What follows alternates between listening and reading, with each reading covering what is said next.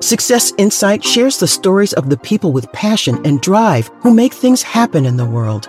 Here's your host, Howard Fox. Good morning, everybody. This is Howard Fox, your host of the Success Insight podcast. For my co-host, Randy Ford, we hope you are having a fantastic day. Our guest today on the podcast is Sharon Holzer. She is the author of Patterns of Disorder. Now, Sharon is an education expert. She's written thousands of words about education and education reform, and she is assisting schools and families to achieve student academic success. Patterns of Disorder is her first foray into the conspiracy mystery world of fiction. So drawing from her vast experience with learning variabilities, she weaves a story of a massive conspiracy in the most unlikely of arenas. Sharon, welcome to the Success Insight podcast. Thank you.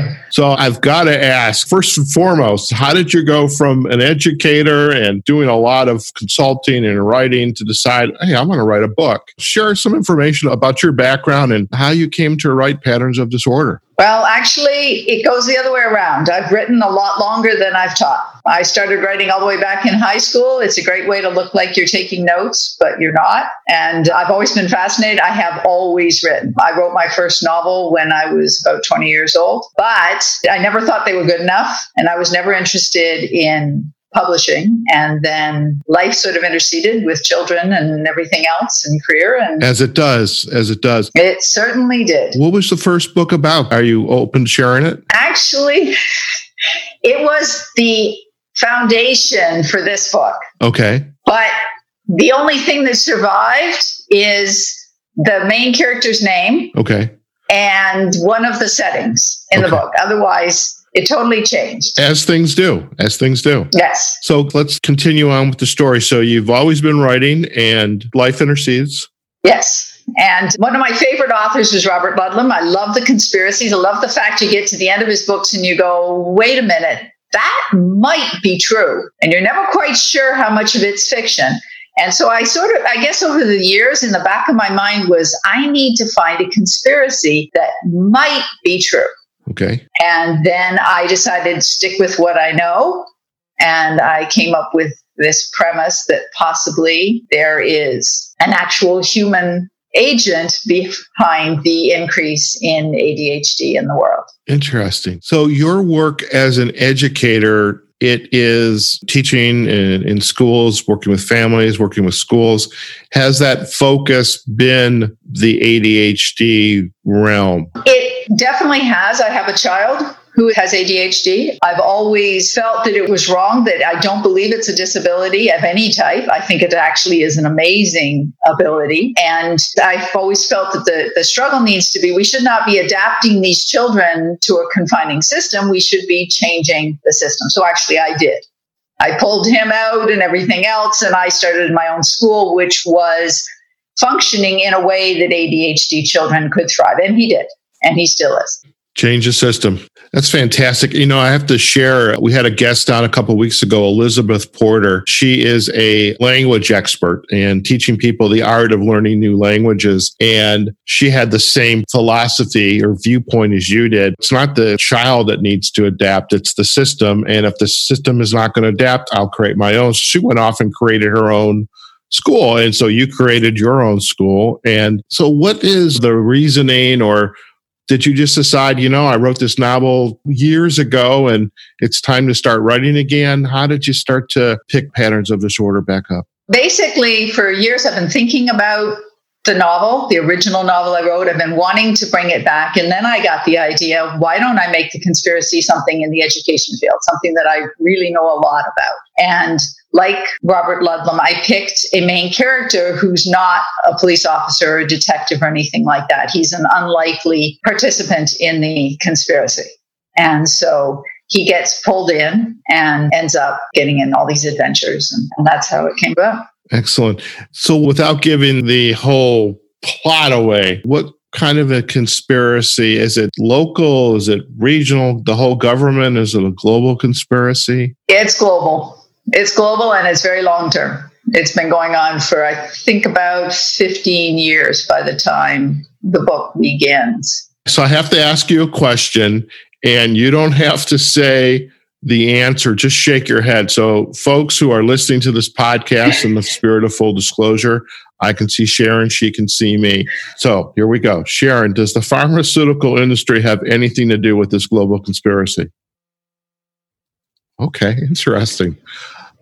So what has been the... By the way, I want to just say thank you for answering that, because we've had a lot of guests on, and occasionally the pharmaceutical industry does come into the conversation, but that's okay. So I'm curious with the book. I mean, it's a good sized book, 300 and some pages. Mm-hmm. And how did you start to plan out the book? I mean, did you take a course? You said you'd always written. You wrote the novel. Right. Did you get any kind of help to write this book, some mentoring, coaching, or did you just 15 minutes a day? How did you do it? Actually, no, I never really got coaching. When I was in my senior year of high school, we were allowed to do a final major project of anything we wanted. And I decided to write a novella. And so that was sort of my first attempted start to actually put something together that had a beginning, a middle, and an end.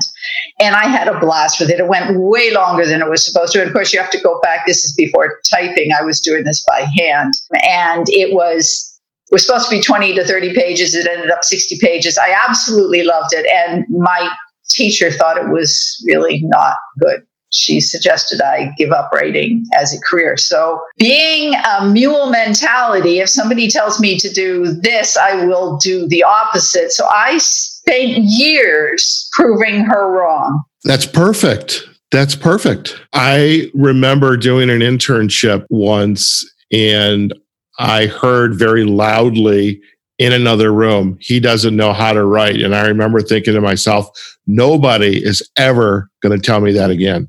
Yeah. And I had the same thing. So I never even took English courses in university. I didn't do anything. I stayed away from everyone because I thought, I don't want your opinion until I feel that what I'm giving you has value. So I did it very quietly. The book actually started at our small little library outside of Ottawa in Canada. And the group decided to do an informal NaNoWriMo, National Novel Writing workshop for the month of April, which is when they do the little camps. And we just decided, we all signed contracts that we would write 50,000 words in that month. Fantastic. And I decided, okay, this is it. That's 1,666 words a day. I can do this. And with the support of the group, I just wrote it. And that was the first 50,000 words of the novel. Fantastic. I literally just heard about the National Novel Writing Month on a podcast this week. And I think that's fantastic. I mean, so many of us, the idea of sitting down to write, we have we're coming up very quickly to New Year's. We all have New Year's resolutions. I'm going to write a book. I'm going to write a blog. I'm going to do a podcast. And maybe we get started. Maybe we start 1 or 2 days. But then, as you said earlier, life happens. So it takes commitment. How did you keep that commitment alive for you? Is there anything in particular you did? Fortunately, I was in a time in my life I had the time to do it. Children were out of the house. And so I had that. But it was also just, I find that for myself, if I set a goal, and particularly if somebody else knows about the goal, I have to do it. And I just felt each day, all we had to do was at the end of the day, we had to send in our word count. And I knew that if I sent in a word count that was like 10 words, I was betraying all those other people who were writing because they were working and I wasn't. So I felt absolutely motivated. The woman who ran that particular NaNoWriMo group was amazing. She sent out daily emails. She kept us going. She had competitions. She had all sorts of things. And we met weekly and she just pushed us through. And I think there were 4 or 5 of us in the group that actually hit our 5,000 or 50,000 words. Fantastic. And what advice would you give to someone who, you're standing in line at the local coffee shop? I know you were in Canada for a while. I was going to say Tim Hortons, but some other coffee shop. Okay. And you start having a conversation, I'm a writer, and the other person says, I always wanted to write a book. What advice would you give to somebody? Well, first of all, it takes a lot of dedication. It takes a lot of work. Almost anyone can start a book, but only a writer can finish a book. And that's the thing. So if you think it's something casual, it's not going to work. There's a very famous author in Canada, Margaret Lawrence. She's one of the great Canadian authors. And she was at a party once and she was talking to a gentleman and she asked what he did. And he said, "Oh, I'm a brain surgeon. What do you do?" And she said, "Well, I'm a novelist." And he said, "Well, someday I'm going to write a book." And she looked at him and said, "And someday I'm going to do brain surgery." Fantastic. I'm curious, what have you learned about others' thoughts about the book that you have come into contact with, their friends, family, colleagues? What has been their reaction to the book? I've been just amazed at how impressed they've been. I had one friend who he called me up, and I had known him. Actually, he was an art teacher in my school. So I knew him that way, but he didn't know. Most people didn't know I wrote. He didn't know I wrote. And he just called me up and said, "I have to meet you for coffee." So I met him. And when I got there, he said, "I just have to tell you face to face how amazing this book is." And that was, to me, that was wow. Most people who've read it have really enjoyed it. Not just the philosophy, theoretical side, but just the way the book runs, the way it moves and the excitement. Because I do keep it rolling. I moved from Ontario to Northern Ontario to California, use locations I'm familiar with, but it's got a lot of action in it. Now, have you had an opportunity to do any book readings or have conversations with book groups about the book and the mystery? Just when it initially came out, the library hosted a book signing, and so I was able to do a reading and had people come in and hear it, and I enjoyed that. And I do talk about the book to anybody who'll listen. So very nice, very nice. All right. Well, we're going to do our part to get up more people to listen and learn more about the book. Thank you. And again, for the folks already know who listen to our podcast, we're certainly going to put a backlink to Patterns of Disorder on our show notes, which will go directly to your book page on Amazon for you. What's next for you now that you have Patterns of Disorder? Anything new on the horizon for you? Yes, I'm actually working on my second book. It's different in that it's actually not an education book. This one has to do, my degree is in philosophy, so it has to actually do with some of the concepts of philosophy. The basic idea that time and space are constructs of the human mind to understand our world. They don't actually exist, and therefore the premise is if they don't have an actual external existence, we can change them. It's basically how obsession can change time. Very good. Well, we look forward to hearing more about the progress and seeing that book available as well. Sharon, I really appreciate you taking the time out of your day to talk to us on the podcast about your background and Patterns of Disorder. 2 items. One is we have a little feature on the podcast called Insight to Go. Now, you've shared some great advice for an aspiring writer, but is there anything you would like to share? Could be a tip, an organization, maybe somebody whose work that you admire that you'd like to share with our audience? It's not so much in the field of writing, but in the field of education. Sir Ken Robinson is amazing. His ideas, the way he looks at a lot of the ideas in Patterns of Disorder are similar to his. Not so much that I got them from him, but it was really nice when I did first hear his, oh, wow, somebody thinks like I do. As far as writing tips, definitely join a local group. More than reading all the books. I know some writers really love to read books about writing and things like that, but I think the thing is, like, if you want to climb Mount Everest, you have to take the first step. If you want to write, you need to write all the time. You just need to write. It's something like any skill, practice improves, and you need to write. So joining a local friendly writers group, and most towns have them, is a really good way to start. That's excellent advice. And also Ken Robinson. And I think I recall now, I've actually heard him speak twice at keynotes, and he is amazing. I'd love to hear him. Yeah, I'd love to meet him.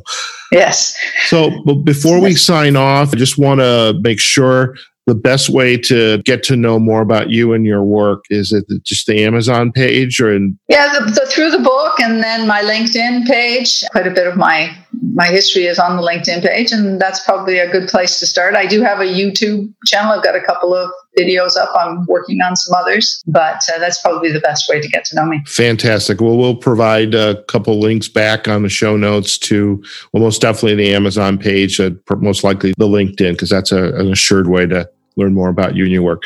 Thank you so much for joining us today. This was a great conversation. Well, thank you very much. I've enjoyed this very much. Thank you. All right, folks. I hope you enjoyed today's podcast. We've been chatting with Sharon Holzer, the author of Patterns of Disorder. And one thing we're learning, writing, it's a commitment, and put your mind to it.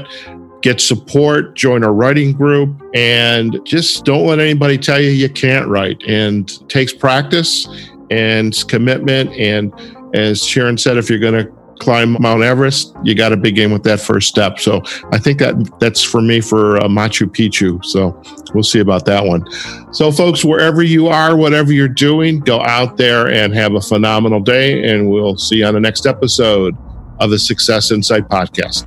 Take care now. Success Insight is a production of Fox Coaching and First Story Strategies. Find us online, successinsightpodcast.com.